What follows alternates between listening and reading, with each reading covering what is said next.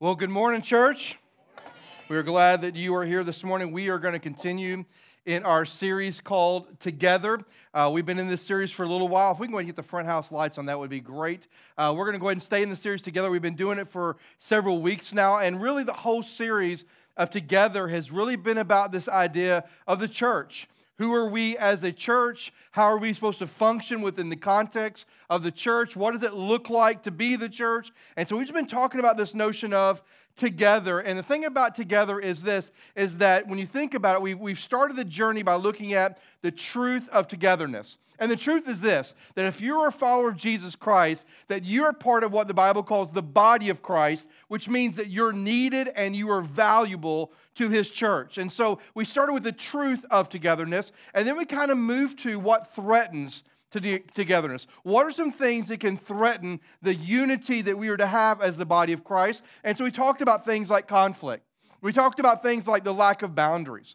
And then last week was probably many of your favorite week as we got to hear the story of Tyler Peck, and we talked about the beauty of togetherness. And the beauty is this, is that we all have a story, right? If you're a follower of Jesus Christ, like a while ago, we sang this song, "When He Called My Name, I Ran Out of the Grave." Really what we're saying is that when Jesus called me my name, when He revealed Himself to me, that I ran from death into life and gave my life to Him. And when you did that, you have a story in Christ. And if you're a follower of Jesus, every single one of us have a story. But the challenge last week was this, is what is your story? But more importantly, will you share your story? See, last week in Acts chapter 26, we saw how God told Paul how He wanted to use his story. He said, "Paul, I want you to share this story because when you share it, I'm going to use your story to open up the eyes of those who are blind. I'm going to use your story to open the eyes of those that are spiritually blind. But not only that, I'm going to use your story to help nudge them to move from death and darkness to life and to light." I don't know about you, but just think about that. Do you want God to use your story so that somebody else's eternity could be changed forever? Do you want somebody to use your story like that? It only happens if we share it.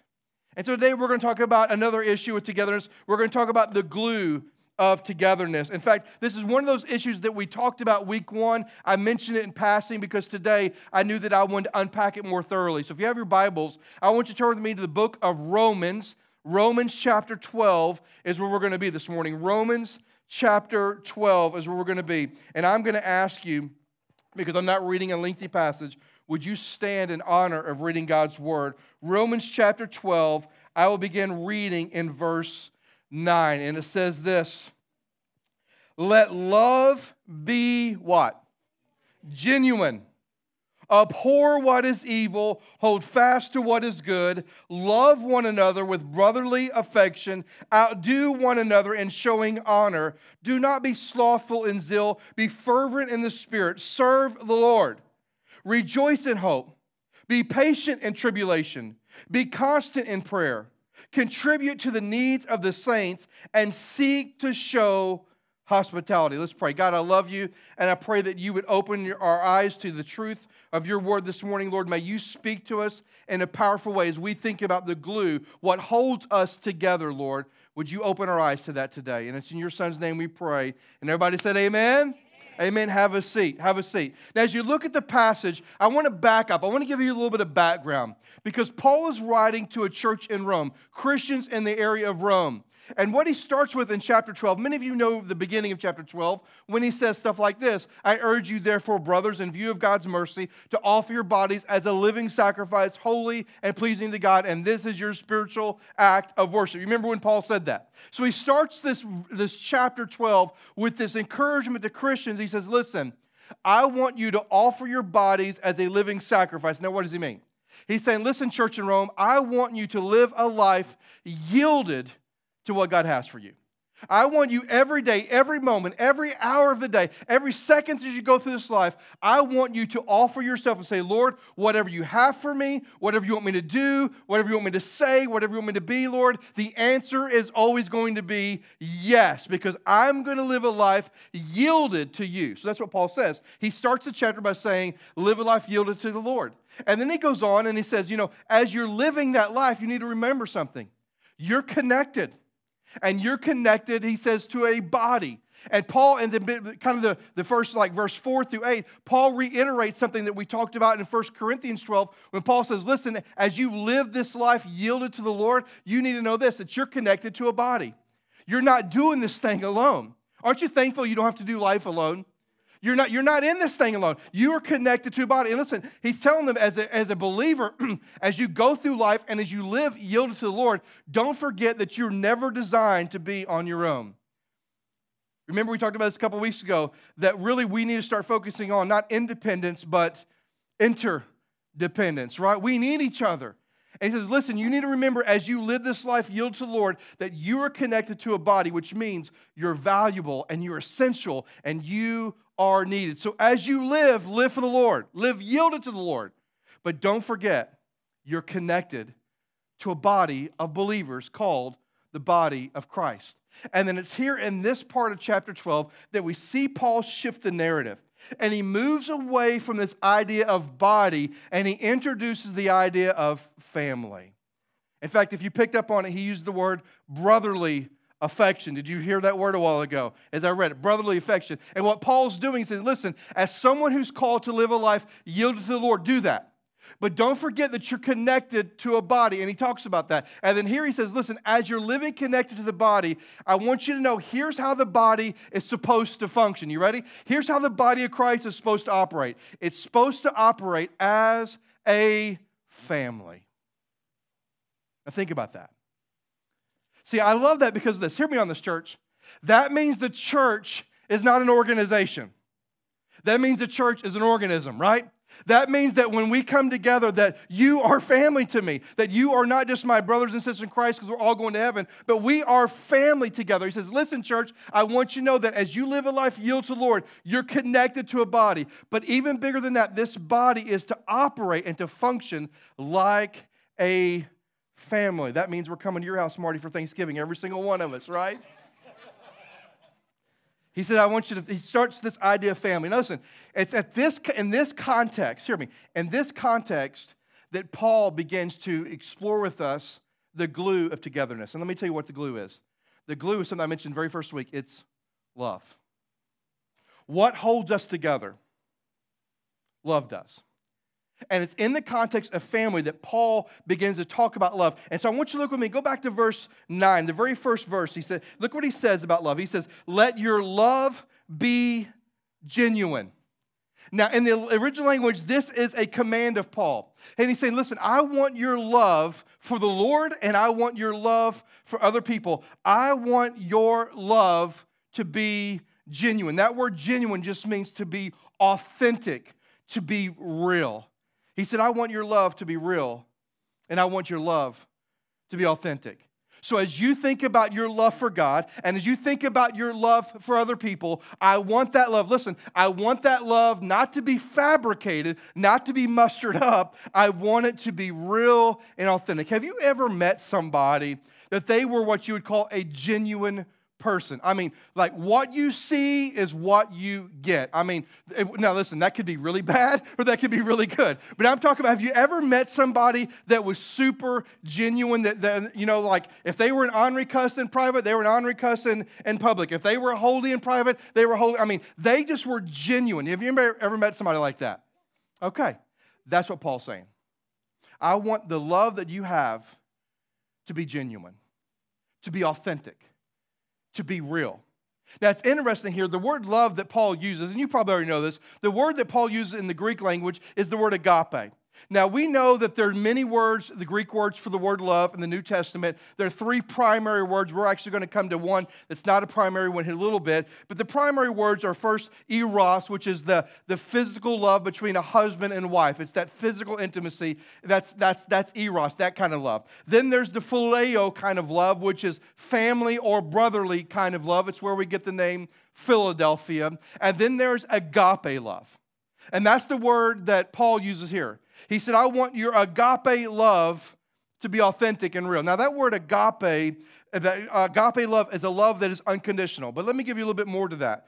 It's an unconditional affection, it's unconditional devotion, and it's unconditional loyalty to someone or something. He said, I want your love to be agape. Now, here's what's really fascinating. You ready? that in the Greek New Testament, when it was written, that the Greek culture with which Jesus came onto the scene with, a Greek culture with which the Apostle Paul had to write and address, that Greek culture that was created rarely used the word agape. They rarely use this word agape. I mean, you can go all the way back, and the culture that Jesus was born in was this Greek-influenced culture. It was one that went all the way through the first century. You see it in different places in the Bible. You can see it from the standpoint of when Paul in Acts 17 goes into the city of Athens. He deals with Greek philosophers. He goes to the Greek Areopagus, where they share the philosophies. He deals with the gods. I mean, some of you have heard of Greek mythology, right, like Zeus and all of those. That was very much a part of this culture. And one of the words that the Greek culture rarely used was the word agape. And you know why? Because they viewed that kind of love as weak. Because they thought that kind of love represented an unselfish devotion to someone else. And you and I would say, that's exactly what that word means. And they in their culture would say, if you have an unselfish devotion to someone else, you are weak and shallow. However, that's exactly the kind of love that Jesus has called us to, isn't it? That's exactly the kind of love the Apostle Paul has called us to. He has called us to agape kind of love. Now think about it. When Jesus calls us to this kind of love, he says, in fact, Jesus said this way, the way that the world will know who you are is by what? The love you have for another. The world will know that you belong to me. The world will know that you are a follower of Jesus Christ, he says, by the love you have for others. That's how the people, when you love agape in this world, the world will rise up and take notice. Hear me on that, church. When we love agape, when we have this unconditional affection, devotion, commitment, and loyalty to God and to other people, the world will rise up and take notice. You know why? Because that's foreign to our world.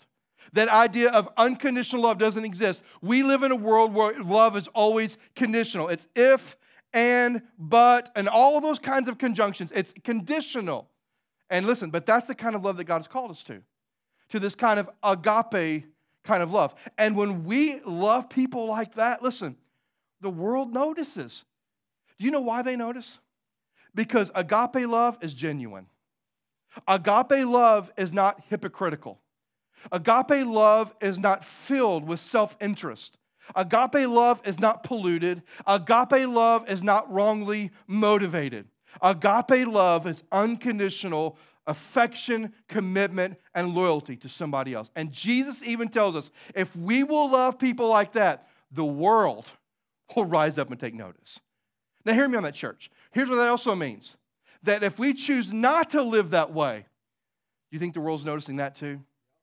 When we, I'm just going to be honest this morning. I've been in church a long time in my life, never experienced in this church. Hopefully it never will happen. But can I tell you some of the meanest people I've ever been around are church people? Can you say amen to that? If you didn't say amen, we might be talking about you right now. I have seen some of the most hateful, backbiting, gossiping people I've ever been around in my life in the church. Isn't that sad? And do you think people notice that? Sure they do. They don't want to be part of that nonsense. But Jesus says when you rise up and you love agape, when you love unconditional, the world is going to take notice because that love is set apart from every other kind of love. That love, everybody notices because that's not how the world operates. That's not how the world functions. And when you love like that, man, there's no hypocrisy in that. When you love like that, there's no self-interest in that. When you love like that, there's no wrong motivations. And we are called to love with an agape kind of love. And so as we think about the family of God, Paul gives us this command. You ready? Let your love, agape, be genuine.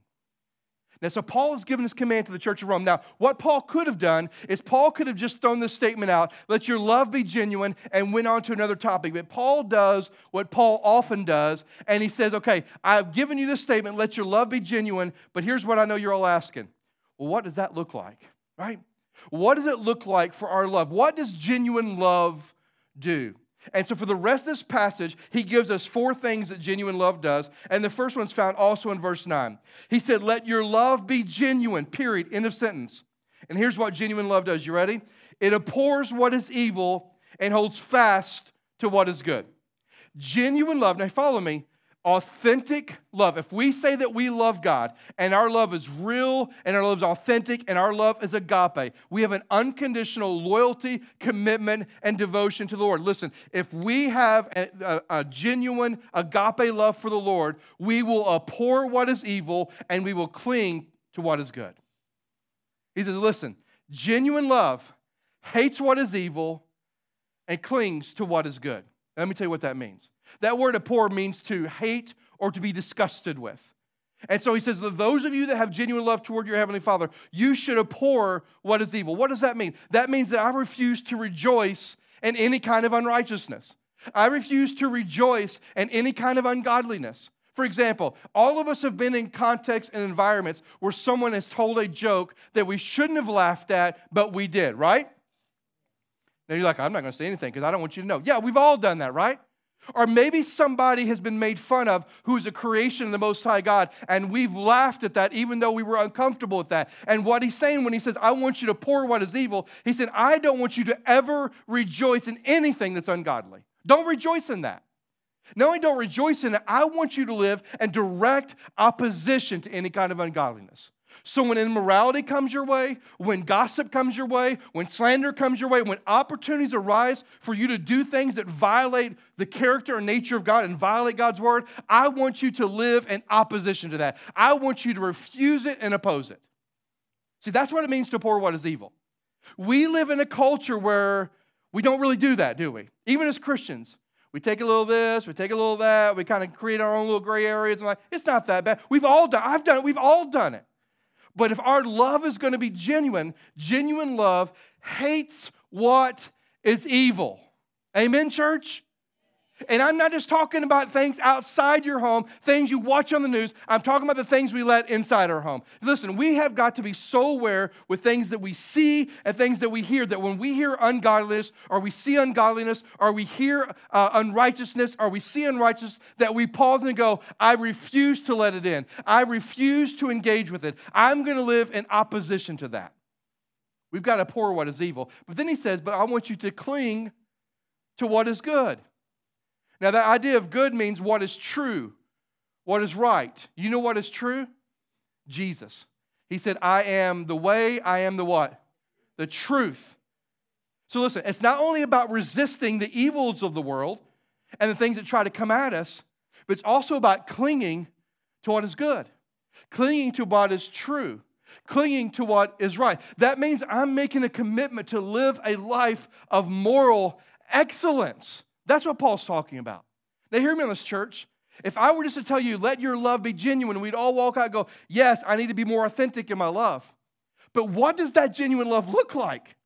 Genuine love hates what is evil, but it clings to what is good. Here's a quick question. Does your love for the Lord look like that? And if your next line, if the next thought in your head is, well, Doug, you don't understand. That means you're already trying to compromise and create a loophole in what we're talking about this morning. The answer just needs to be yes or no.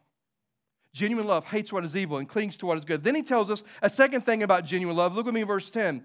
He says, love one another with brotherly affection. I love this next part.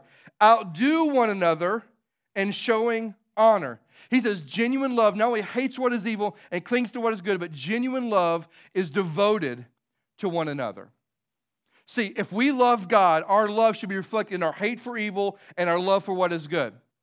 But if we love other people, if we truly say that we love God, don't you like my shirt this morning? You're supposed to say, yes, I like your shirt, right? Love God and love people. If we're truly going to love God, we got to hate what is evil, cling to what is good. But if we're going to love people, we have to be devoted to one another, right? And we like to talk about loving people, but when the rubber hits the road and they require something of us, that's when that's called into question, right? Do I really love the other person? He says genuine love is devoted to one another, and he tells us how they're devoted. First of all, he says, love one another with brotherly affection. I want you to love one another with brotherly affection. That phrase, brotherly affection, is one word in the Greek language. It's phileo storgos. Phileo means brotherly or family, and storgos is another word for love. Here's what Paul's saying. I want you to love other people like they're part of your family. Now, some of you maybe need to learn how to love your family better, but I'm just saying, you get the idea here, right? Because typically our family are the people we are most endeared to, right? I mean, people in our family are the ones that we will go to bat for more than anybody else. So people in our family are the ones that we will go any distance, any mileage to do whatever to take care of them. That's what he's saying. He said, listen, here's how you can be devoted to one another. You ready? You can love one another with brotherly affection. You can love one another like family. You know what that means? See, this kind of love, this brotherly affection, this kind of love in the family, you know what it allows for? It allows for weaknesses. You know what it allows for? It allows for faults. It even allows for differences. Even in my household, even though I'm normally always probably 100% right, it allows for differences for those who disagree with me, right? I mean, I'm just kidding, I'm 99%. But anyway, the point is that when you love the family, you allow weaknesses, you allow failures, you allow differences, and what you're focused on is commitment and loyalty. He says, listen, genuine love is devoted to one another. We should be devoted to one another. And one way we do that is by showing brotherly affection. Another way he says it is by honoring those others above yourself. He says, outdo one another. You know what that means? It's almost, I'm a competitive person. There's almost like a competition. Like, I'm going to do all I can to outdo Elijah to show him honor over him trying to show me honor. It's this notion that I'm going to do all that I can within me to make sure I don't ever puff up myself, but I build other people up. See, when we're devoted to one another, that means that we will show others honor. That word honor just means to esteem them, to build them up, to be quick to compliment them. That's what it means to honor them. And the thing about it is when we honor one another, do you know what this does for us? It protects our own issues with humility, right? When I pause and I build Joey, like Joey is awesome. Joey is one of the probably the 8 or 10 people that come every Sunday morning and make this thing happen. And he never complains, he never gripes. He just works and he works and he works. And most of the time when he slips out to go get Nancy, I don't even know he's left. I mean, he just is unassuming and he's just a servant of the Lord. And so when I spend my time building Joey up, which everything I said is absolutely true, when I build him up, guess who's not the hero of that story? Me. I'm not the hero. It's God working through Joey that is the hero of the story. And so when I'm able to build other people up, it helps me guard against the issues of pride and humility that I have. It also not only helps that, it also helps me address my priorities. When I build other people up, guess who the priority is? They are. Building them up is the priority over building myself up. Have you ever met somebody, and you probably met people like this, but you could tell a story. Let's just say you tell a story, because we all talk about our kids. Tell a story about your kids, and they've got a story very similar to yours, and it's even better than yours, and they got to one-up you. You ever met somebody like that? Come on, you met somebody like that? If you're sitting beside them, it's okay, just wink at me. I know who we're talking about. You know people like that, right? That's annoying, isn't it? At some point you're like, I don't care anymore. Just stop telling me. But the thing about it is when we seek to honor others, to build them up, to esteem them, it protects against not only my sense of pride, but it protects this notion of that life's about me. It makes my priority other people. And so Paul says genuine love is devoted to one another. And then the third thing he says is this. Look with me in verse 11 through 12. Do not be slothful in zeal, but be fervent in spirit. Serve the Lord. Rejoice in hope. Be patient in tribulation, and be constant in prayer. Now here's what Paul says. Genuine love always stays focused.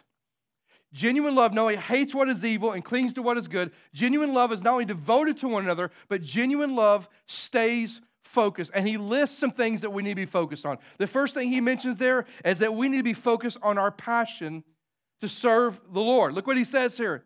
He says, do not be slothful in zeal, but fervent in spirit. Serve the Lord. You know what slothful means? Come on, you might know what slothful means? This is a good word to call your kids if they don't do what you ask them to do, right? You're being slothful today, right? You know what slothful means? Lazy. Just lazy. Anybody lazy in the room? Just lazy? And laziness, Tyler, laziness, you know where it also leads? Laziness can always lead to apathy. Are you hearing me on that?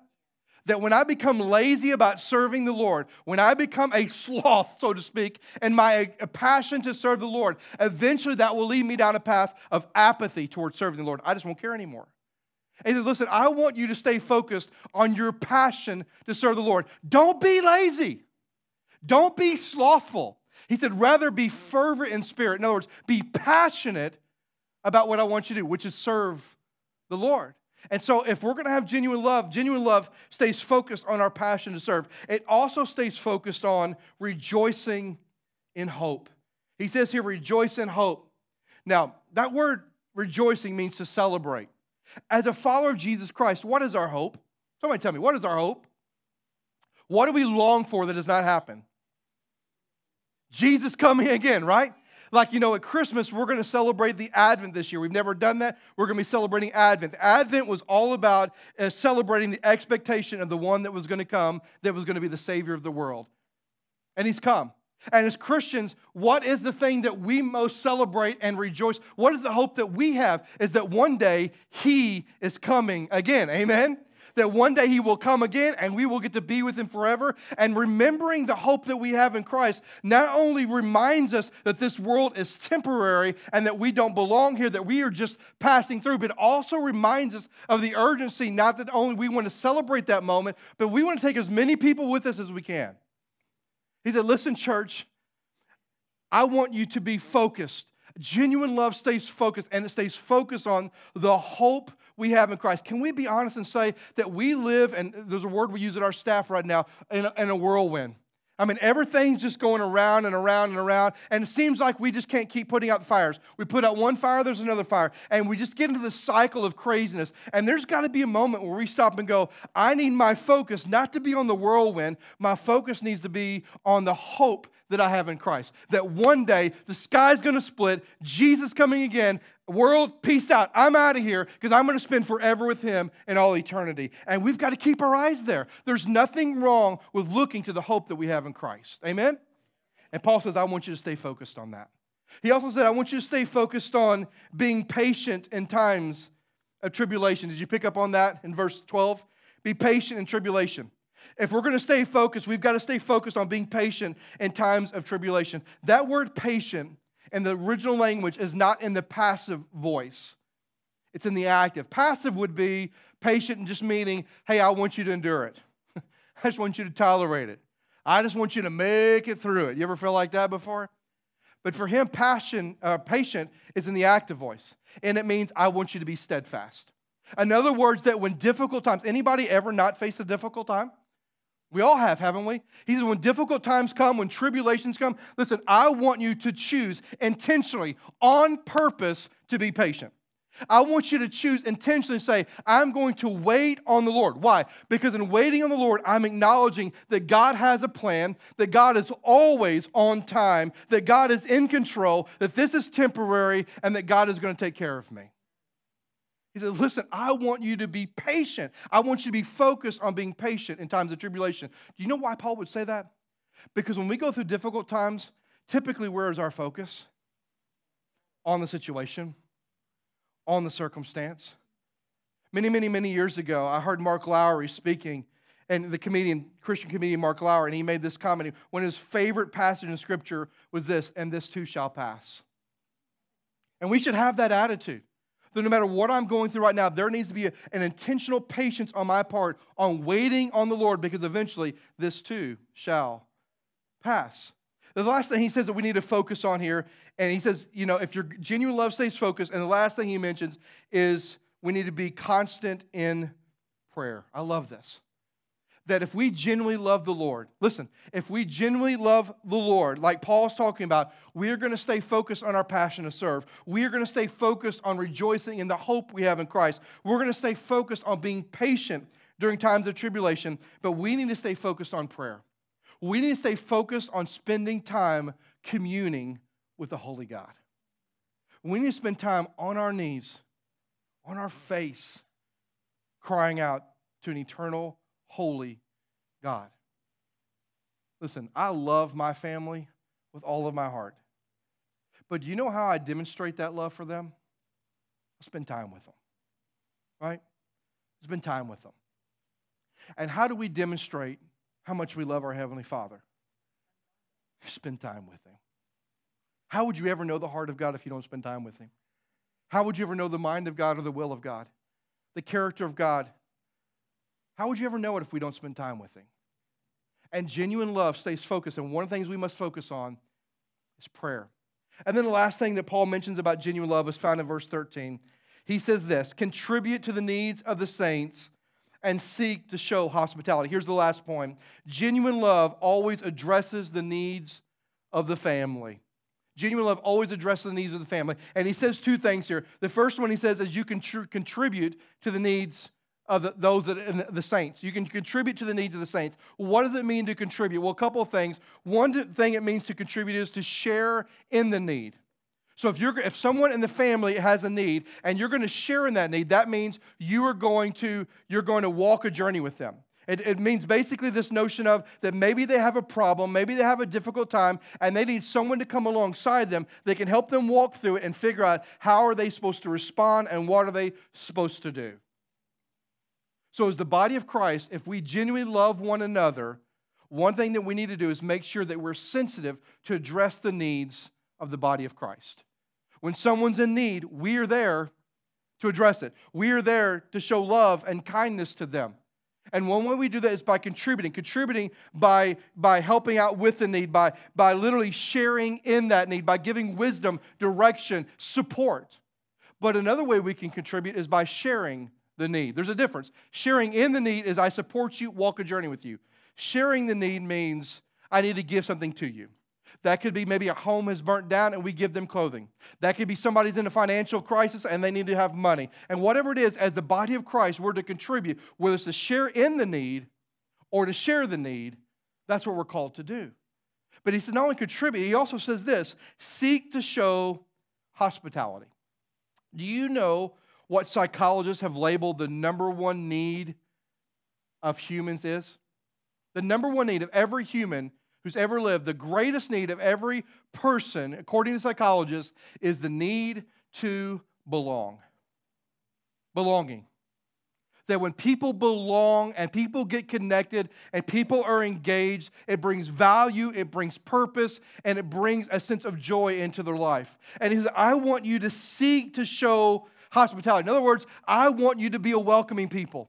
I want you to be a people that encourage one another. I want you to be people that rejoice with one another. I want you to be people that weep when other people are weeping. I want you to be people that embraces and grabs your arms around people and say, we love you and we're glad that you are here. That's why for me, one of the most important ministries we have in this church is our host teams, because that's where that journey begins, way out on the parking lot.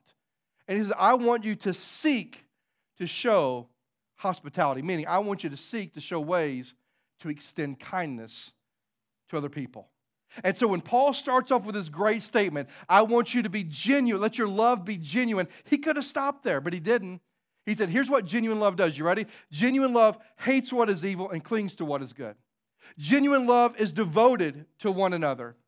Genuine love stays focused. And genuine love addresses the needs of the family. And here's a question I want you to think about this morning. Are you exhibiting genuine love? Now, don't give me the answer, well, I think I am. No, come on. Think about it. When we just talked about genuine love do you really hate evil and cling to what is good? Are we really devoted to one another? Are we focused in how we're living? Are we trying to find out what the needs of the body are and meet those in whatever way, whether it's sharing in the need or sharing the need with them?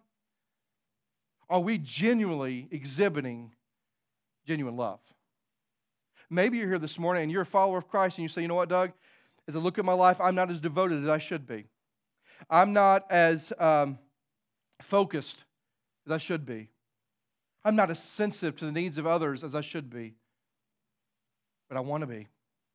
Well, here in just a moment, we're going to sing, and we're going to sing about the love, the genuine love of our Heavenly Father. And if that's you and you wrestle with that and you want to make a commitment to the Lord, the altar will be open. You can just come up here, get on your knees before Holy God and say, Lord, I want to be more devoted. I want to be more focused. I want to be more sensitive to the needs around me. Or maybe you're here this morning and you've never trusted Christ and you need to make a real decision. And you need to be confronted with the genuine love of our Heavenly Father who loved you so much that He sent His Son to die for you. Or maybe you're here this morning and you're like, man, Doug, I've been here, I've been sticking for 6, and I experience a genuine love of this body that I've never experienced before, and I want to be part of that family. Well, we love that. And you need to make that decision. Or maybe some of you are in the room and simply all what you need is, I just need somebody to pray with me. I need somebody to intercede on my behalf to the Heavenly Father because I'm struggling. And if you need to make any of those 3 decisions, if you need to accept Christ, if you want to be part of this church, or if you need just somebody to pray with you, in just a moment, right over here by this pipe and drape, Don and Terry Jacobs and Jason and Kelly Belcher are going to be right over there and love to get you away from the loudness of the speakers and just spend time praying with you. If you need to make a decision, that opportunity is open to you. So let's all stand together if you would. Everybody stand with me. Every head bowed and every eye closed. Let's just stand together. And I do pray for every believer in the room that we would look in the spiritual mirror of our lives right now and just simply ask the question, is my love for the Lord genuine? Do I really hate what is evil and cling to what is good? Is my love for others genuine? Am I devoted to one another? Am I focused in how I live my life? Am I sensitive to the needs of those around me with the heart to meet those needs? I pray for believers today that if you're struggling and you're not as devoted, you're not as focused, you're not as sensitive, that you would cry out to God and say, Lord, would you change my heart? Because I want to love you and I want to love people like Jesus loved people. And so, Lord, would your Holy Spirit give me the power to up my game in my devotion, up my game in my focus, up my game in my sensitivity. And if you need to do that, man, this altar is going to be open for you. But I know sure as I'm standing here, there's some others of you in the room, you just need somebody to put their arm around you, to love on you, and to pray for you. And if you need that this morning, I don't know what you're going through, and you don't even have to share all your junk. But if you just want somebody to pray with you, Don and Terry and Jason and Kelly, over here to your right and to my left, will take you outside the pipe and drape just for a moment and spend some time praying with you. Maybe you need to make a decision of joining this church or accepting Christ. They would love to talk to you about that. If you're struggling today, hear me. If you're struggling, please don't be so prideful that you're going to leave this place feeling like you don't need anybody else. Maybe you're grieving today. Maybe you're hurting today. Maybe you're struggling and confused today. Would you let these people just lift you up before the Lord and ask God to do a work in your life? So however the Lord leads you, would you respond this morning? Come to the altar. Go ask for prayer. They would love to do that. God, I love you. I thank you for this morning.